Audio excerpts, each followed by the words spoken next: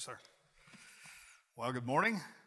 Once again, good to see you in the house of the Lord, and it's a tremendous joy for me to be here. When the psalmist said, I was glad when they said unto me, let us go into the house of the Lord, he stole my line. It was before my time, so we'll forgive him for that, but that's how I feel. I was glad. You ought to be glad to come to church. I look forward to this. Of course, I was born into a home where 2 months after I was born, my dad got saved. And my dad got really saved. And he just decided that every single time the doors of the church were open, that's where a believer ought to be.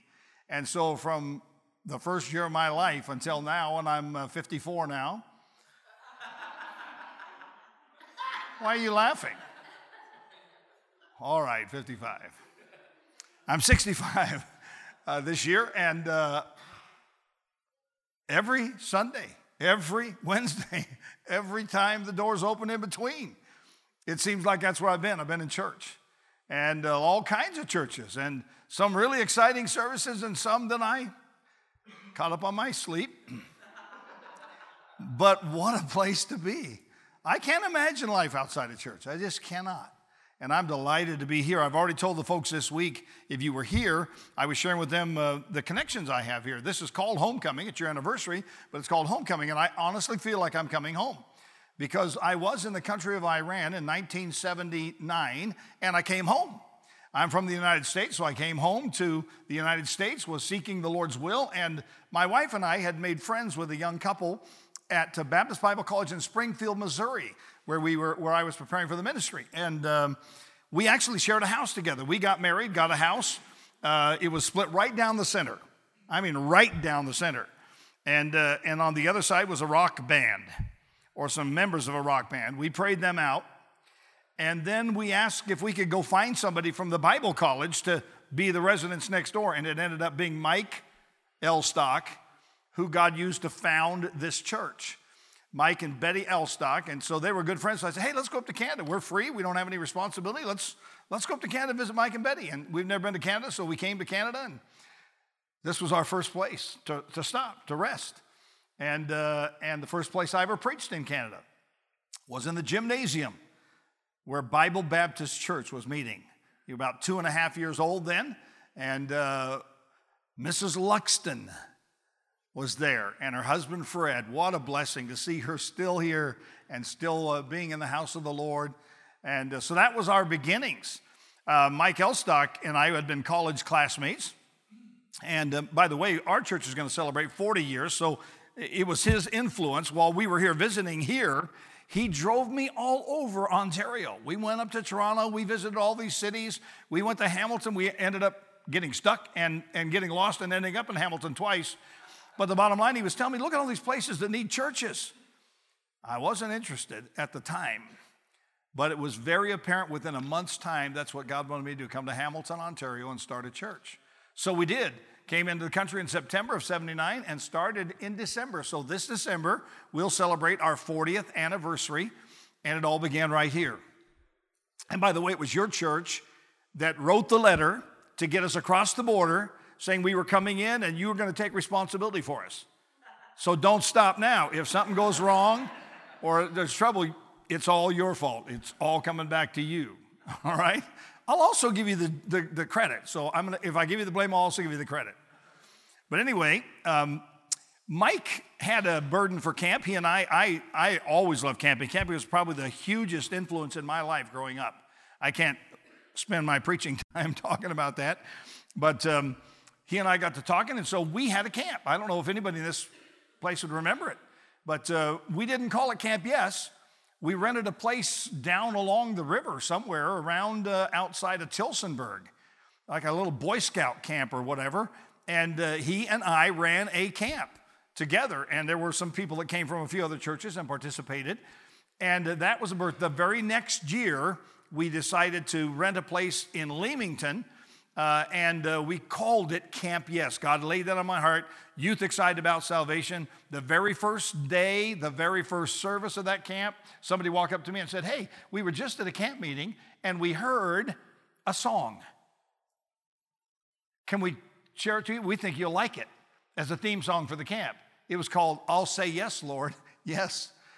And so, the first day, God gave me the name for the camp, the very first day of camp, we had a song, been singing it ever since. So it's been wonderful. So again, that's the connection. Mike Elstock and I did that together. And we also taught together in a Bible college in Simcoe, where his father-in-law was the pastor. And it was called Baptist Bible College of Canada. And we both taught there. And one of the students that was there was a young fellow by the name of Al Stone. And he was one of the students. Now, don't blame me. There were other teachers. But he was one of the students. And of course, the Lord in time led Brother Elstock to go back to the States and open the door for Pastor Al Stone to come here and take this church. And I think I can safely say, in all honesty, the old saying where the student has eclipsed the teacher. I have marveled at how God has used Pastor Stone and what God has used him to do here, what God's used him to do around the world with young people and in churches and with the scriptures. What a wonderful blessing God has given you. So there's another connection. Now, he probably won't want to acknowledge it, but I'm telling you anyway, since he won't. So we had that connection. And then, 20-some years ago, nearly 30 years ago, he brought Mike Holland here. And wow, what a blessing Mike Holland has been to my life. What an able preacher and teacher of the Word of God. What a genuine man, a genuine friend. And we've enjoyed a lot of time together, so thankful for that. Levi, who is also on staff here, so he grew up in our church. God gave us the joy and privilege of watching him grow up as a child and watching him surrender his life to serve the Lord and go off to train at college, and now God's brought him here. So there's another connection. Your pastor, I met him, I think, probably for the first time when he came to school at the Faithway Baptist College in Ajax. But his wife, Beth, I knew her from when she was a little girl, and you were a camper at Camp Yes, were you not?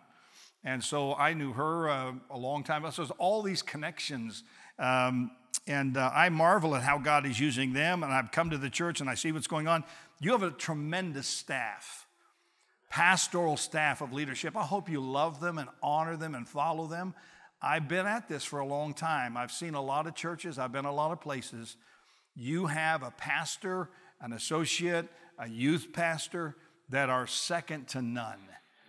And I listen to them preaching on the internet while I'm out delivering papers on the weekday mornings, and they nourish me and bless me. And be thankful, love them, appreciate them, support them, encourage them all that you can. And then all the way through this room are people too numerous for me to mention your name. I've known you for years.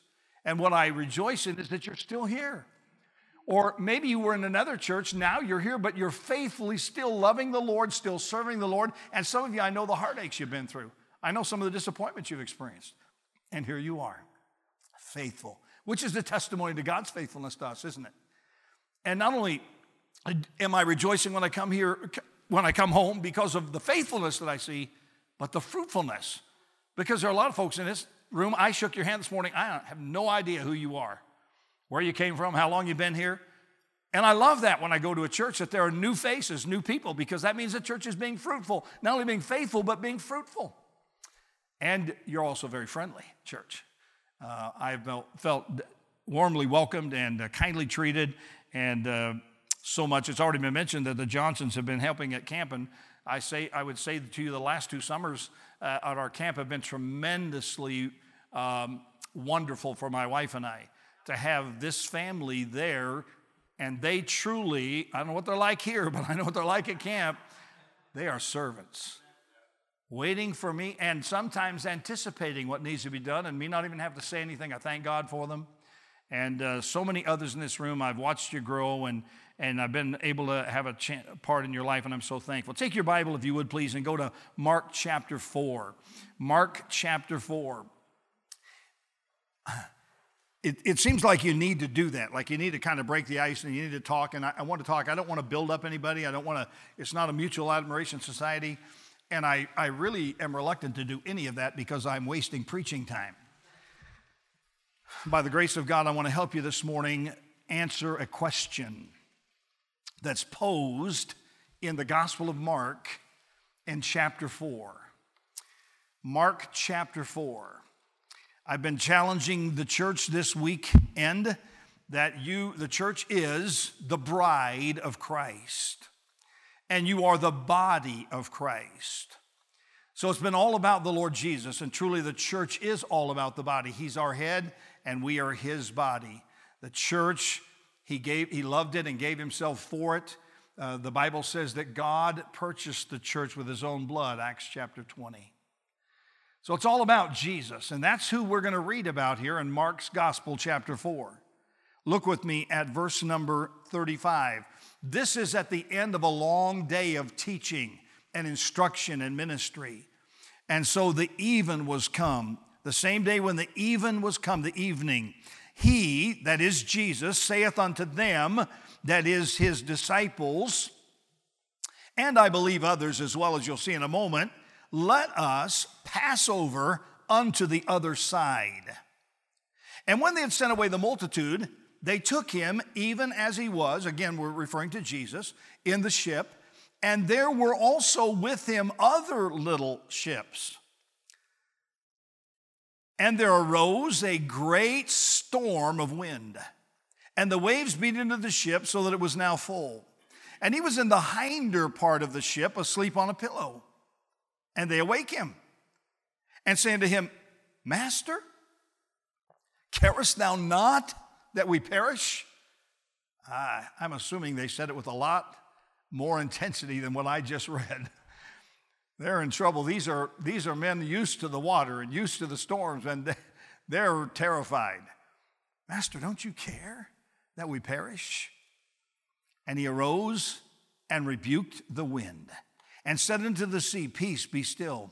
And the wind ceased, and there was a great calm. And he said unto them, Why are you so fearful? How is it that ye have no faith? And they feared exceedingly, and said one to another, here's the question, what manner of man is this? What manner of man is this, that even the wind and the sea obey him? Father in heaven, thank you for the blessed work of salvation wrought on our behalf at Calvary. Thank you for giving me the blessing of serving you, and of this morning the privilege to stand in this place and preach your word to these your children. I pray you'll bless your word, that every heart would receive that which it needs. There would be ministry done through the word and by your spirit in all of us. And we'll give you praise in Jesus' name. Amen. What manner of man is this? With God's help, I want to answer it for you, answer that question for you. First of all, I would answer the question this way. The kind of man who would rather travel with sinners than travel alone. That's who he is.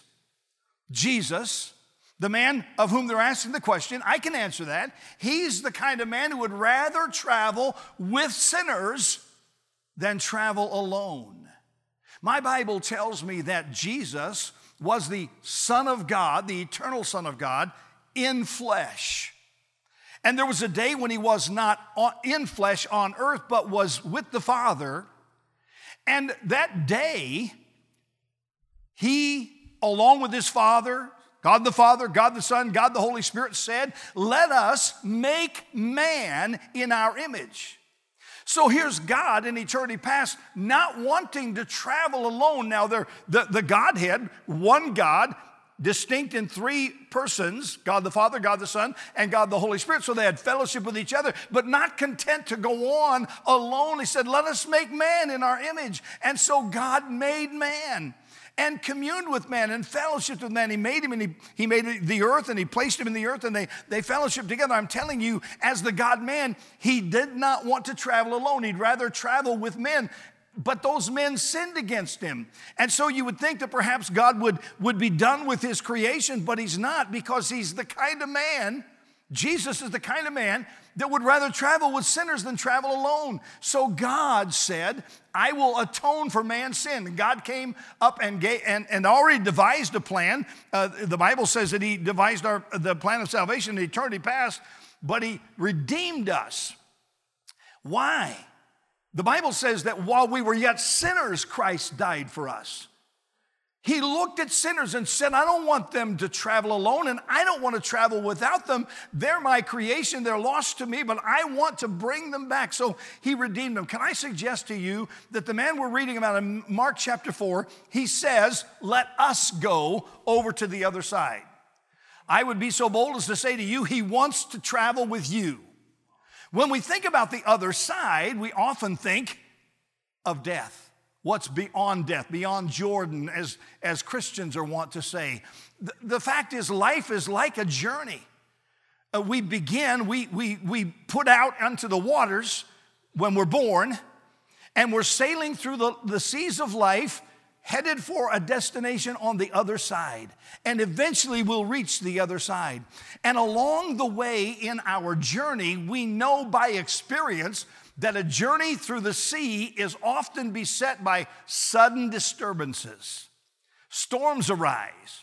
Storms involving our family. Storms involving our finances. Storms involving friendships. All kinds of troubled water and all kinds of stormy situations. You don't have to go through those alone. I'm telling you that Jesus, the man of whom we're reading, and who they said, what manner of man is this? I'll tell you what kind of man he is. He's the man who'd rather travel with you than travel alone. He's offering you an invitation all through the scriptures. He's inviting folks to come. In Matthew chapter 11, he said, come unto me, all ye that labor and are heavy laden, and I will give you rest. He's saying, cast your lot in with me. He wants to travel with you.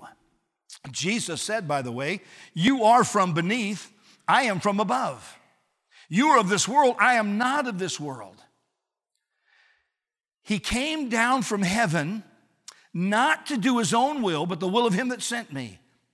And he said, this is the will of him that sent me, that everyone which seeth the Son and believeth on him may have everlasting life, and I will raise him up at the last day. You don't have to travel alone.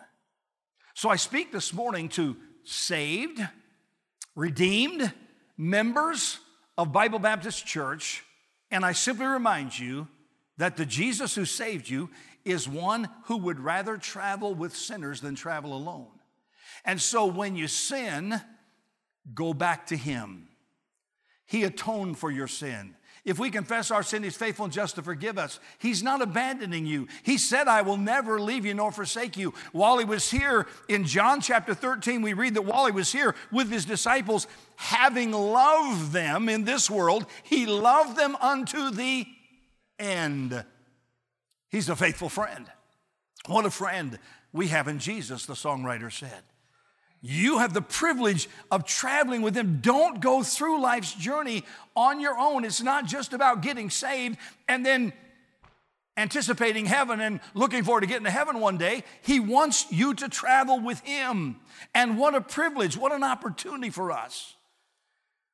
And by the way, his presence with you on the journey is loaded with promise. First of all, the promise of his fellowship without. If he's with you in the ship, if you are traveling with him, you have the privilege of fellowshipping with the eternal Son of the living God, in whom are hid all the treasures of wisdom and knowledge. The one who is fairer than the fairest. He's the one who is beautiful beyond all measure. And if you travel with him, you have the promise of his fellowship through the journey. You also have his promise of the fellowship on the other side. When he said, let us go over to the other side, if Jesus said we're going to the other side, guess where we're going? To the other side. We're not going down in the midst of the sea. We're going to the other side. See, his lot is bound up with mine. And if my lot is bound up in his, where he goes, I'm going. He said, I am he that is alive. I was dead, but I'm alive forevermore. And so his presence in my life gives me the promise of his fellowship along the journey, his fellowship at the end of the journey, but also it gives me this promise, the promise of safe passage to the other side. We sometimes get it all mixed up. We think that the presence of Jesus in our lives means the absence of storms. It does not. Read your Bible. This isn't the only time that Jesus and his disciples were in a storm. The presence of Jesus doesn't guarantee the absence of storms, but you don't want to go through the storms without the presence of Jesus. The presence of Jesus in the midst of the storm means you don't have to worry about the storm, means that the storm doesn't have to destroy you or overtake you because he can handle the storm. Do you understand that? Maybe you're not a member of this church, you're not saved, you're not redeemed. I'm going to tell you about Jesus. I've known him for years now. He loves sinners. He receives sinners. He redeems sinners. He identifies with sinners.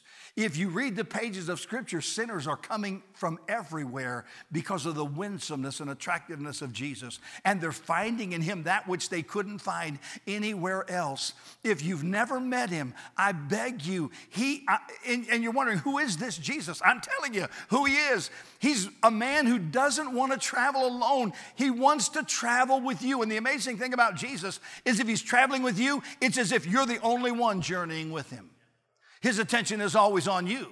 Now, the other person in the boat, they feel the same way. His attention is only on them. But in truth, it's on both of you. It's on everyone because he's God. But it's a personal attention.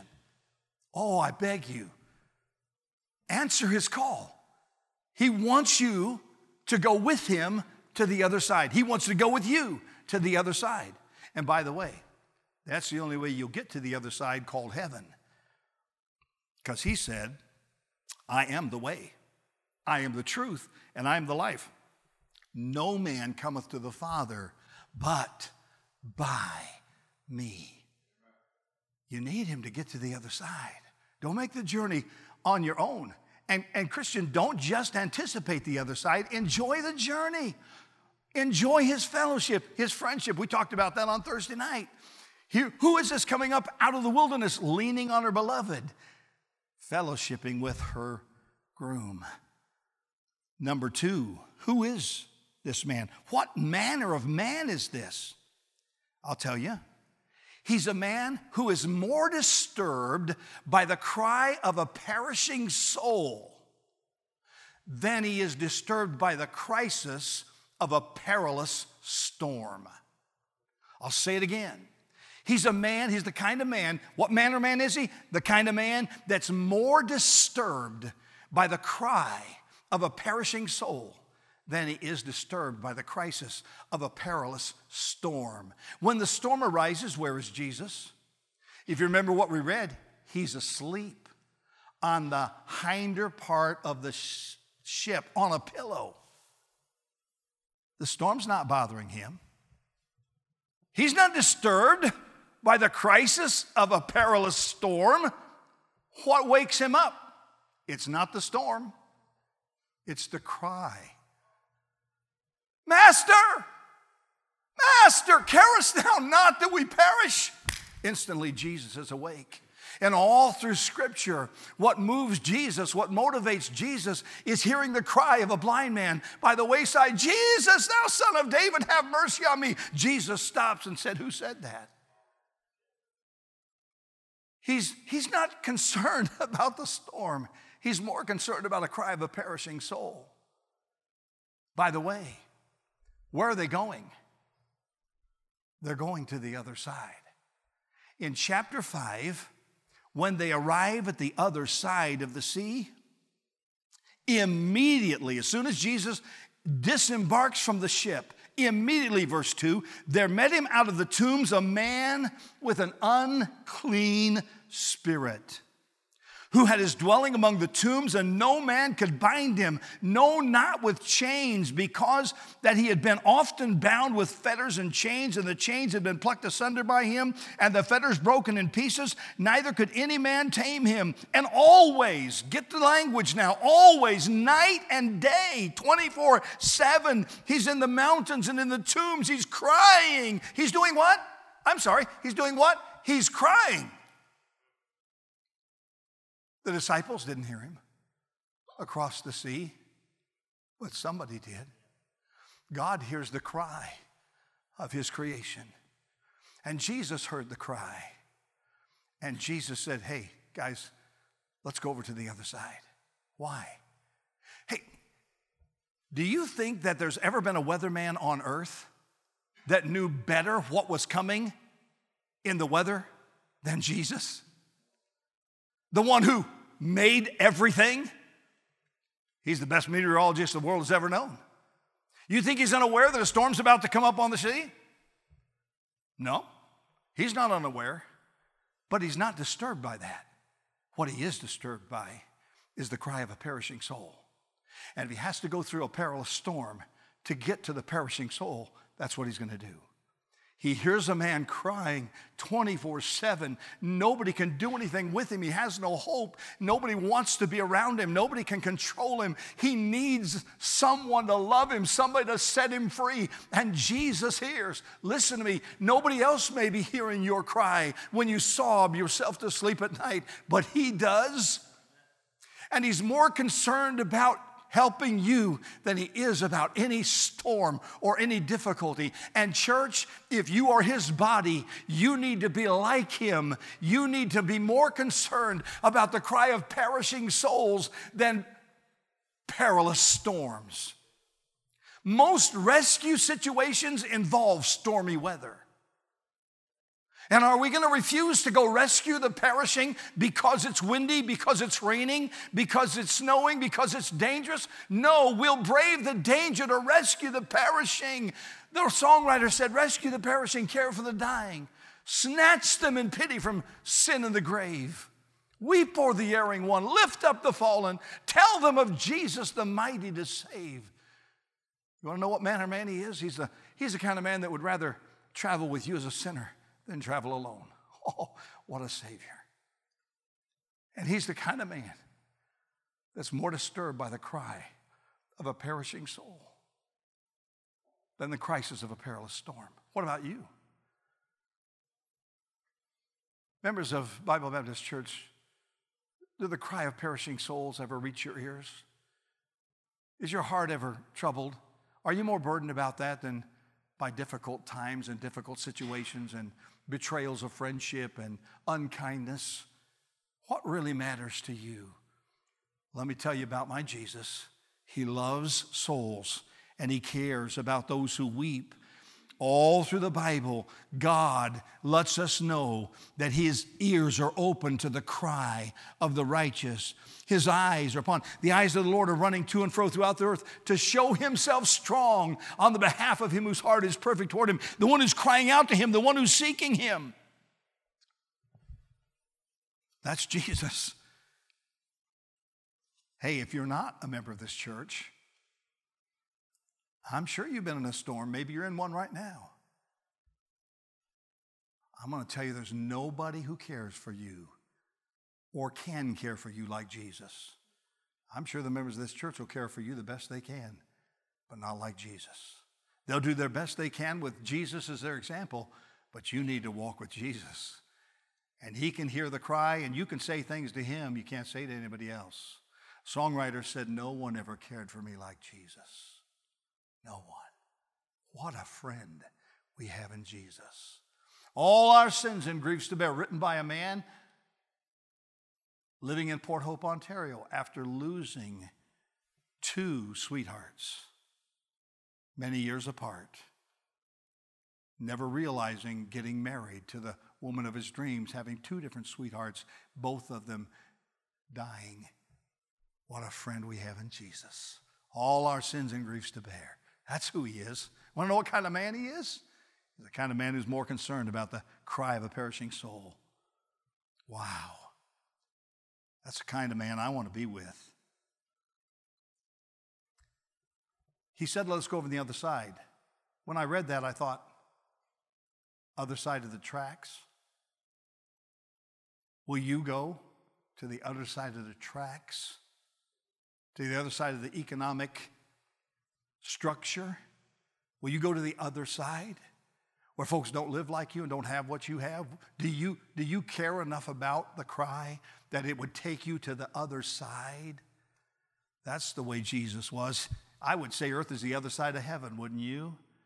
And he heard the cry of sinners perishing, and he left the glories of heaven and came here to the other side for you and for me. Oh, hey, let me point something out to you. We read in verse 21, I don't have time to explain this, but the people where this demoniac was didn't want Jesus to stick around, so they asked him to leave. And he does leave. And so we read in verse 21, when Jesus was passed over again by ship unto the other side, so he went back. He left there and came to the other side. Then he leaves there and goes to the other side. Well, what happens when he gets to the other side? I'll tell you, a man who's a ruler of the synagogue, who has a little girl at the point of death, comes to him and cries and said, I pray thee, verse 23, come and lay thy hands on her that she may be healed, and she shall live. And Jesus went with him, and much people followed him and thronged him. And a certain woman who had an issue of blood 12 years, she's been diseased for 12 years, suffered many things of many physicians, spent all that she had, and was nothing bettered, but rather grew worse. When she heard of Jesus, she came in the crowd as he's headed for this house where this little girl is dying, and she said, she came and touched his garment, saying, if I can touch but his clothes, I shall be whole. Here's another cry. He came back to the other side, and people are crying there, crying out because of death, crying out because of disease. She gets healed. Jesus stops and has a conversation, delaying his going to the house where the little girl's dying. And by the time he gets done dealing with the woman and she's made whole of her disease of blood, guess what happens? A messenger shows up from the ruler's house and says to the ruler, don't bother him anymore. She's dead. She's gone. You know what Jesus did? Jesus said, don't be afraid, only believe. And he went with him to the house where the little girl lay dead, and he raised her to life again. Are you getting the picture? You want to know what kind of man Jesus is? Kind of man that'll go wherever there's a crying soul, someone facing desperation, death, disease, heartache. And that troubles him a whole lot more than the weather. It troubles him a whole lot more than anything else, for he's in control of it all. And I'm going to finally say, there's more I wanted to say, but for time's sake, I'm just going to give you one more. What manner of man is this? He's the kind of man who not only has the power, or who has the power to calm troubled souls, as well as troubled seas. That's who he is. Because in the boat, on the way over the other side, the storm arises. We find out he's the man who has the power to calm the storm. He says, peace, be still, and everything is calm again. When he gets to the other side, he meets that demoniac, and if you read the story, for time's sake, I won't take you there, but if you read in chapter 5, he speaks to that man. And he commands that the evil spirits come out of him. And the next thing you know, we find him, the people of the town come out, they find him sitting, not running, clothed, and in his right mind. You want to know what kind of man Jesus is? The kind of man who has the power to calm the troubled soul as well as calm the troubled sea. That's who he is. And by the way, to bring peace to troubled souls as well as to troubled seas. It's interesting to me, there arose a storm and verse 39, he arose. Jesus has the power to change lives. By the way, these disciples who are in the boat with him asking the question, what manner of man is this? Do you know that a little while later when Jesus faced the cross, they all went, phew, except John.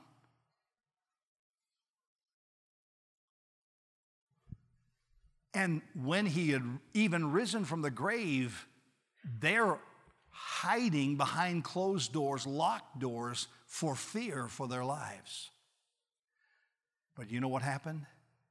We read then a few chapters later in the book of Acts that they're being threatened with death. They're being beaten and commanded not to preach in his name. And the Bible said they were full of the Holy Ghost and power. And they said, we ought to obey God rather than men. I'm showing you, not only do we see his power to calm the soul in the lives of the unsaved, but to change the lives of those that are his disciples. They were troubled and fearful. And he asked them a question, why are you so fearful? Why is it that you have no faith? And then a few chapters later, when they're walking in discipleship without him and he's gone into heaven, now they're preaching and they're praising God and they're accepting beatings and they're willing to lay down their lives to death. What happened? I'll tell you what happened. They'd been with Jesus. And by the way, the scripture says they took knowledge of them that they'd been with Jesus, because he can calm the troubled soul as well as the troubled sea. The songwriter said, peace, peace, wonderful peace coming down from the Father above. Sweep over my spirit and help me, I pray, in fathomless billows of love. Have you ever wondered who Jesus really is? Who the man Jesus, who was born in Bethlehem, lived in Nazareth, was crucified outside of Jerusalem. You ever wonder who he is? Wonder what kind of man he is? I've tried to help you this morning. He's the kind of man who'd rather travel with you as a sinner than to travel alone. He's the kind of man that's more disturbed by the cry of a perishing soul than a perilous storm. He's the kind of man who can bring peace to troubled souls as well as troubled seas. And he wants to go with you to the other side. One more scripture and we're done. Go with me to Psalm chapter 107. Psalm 107.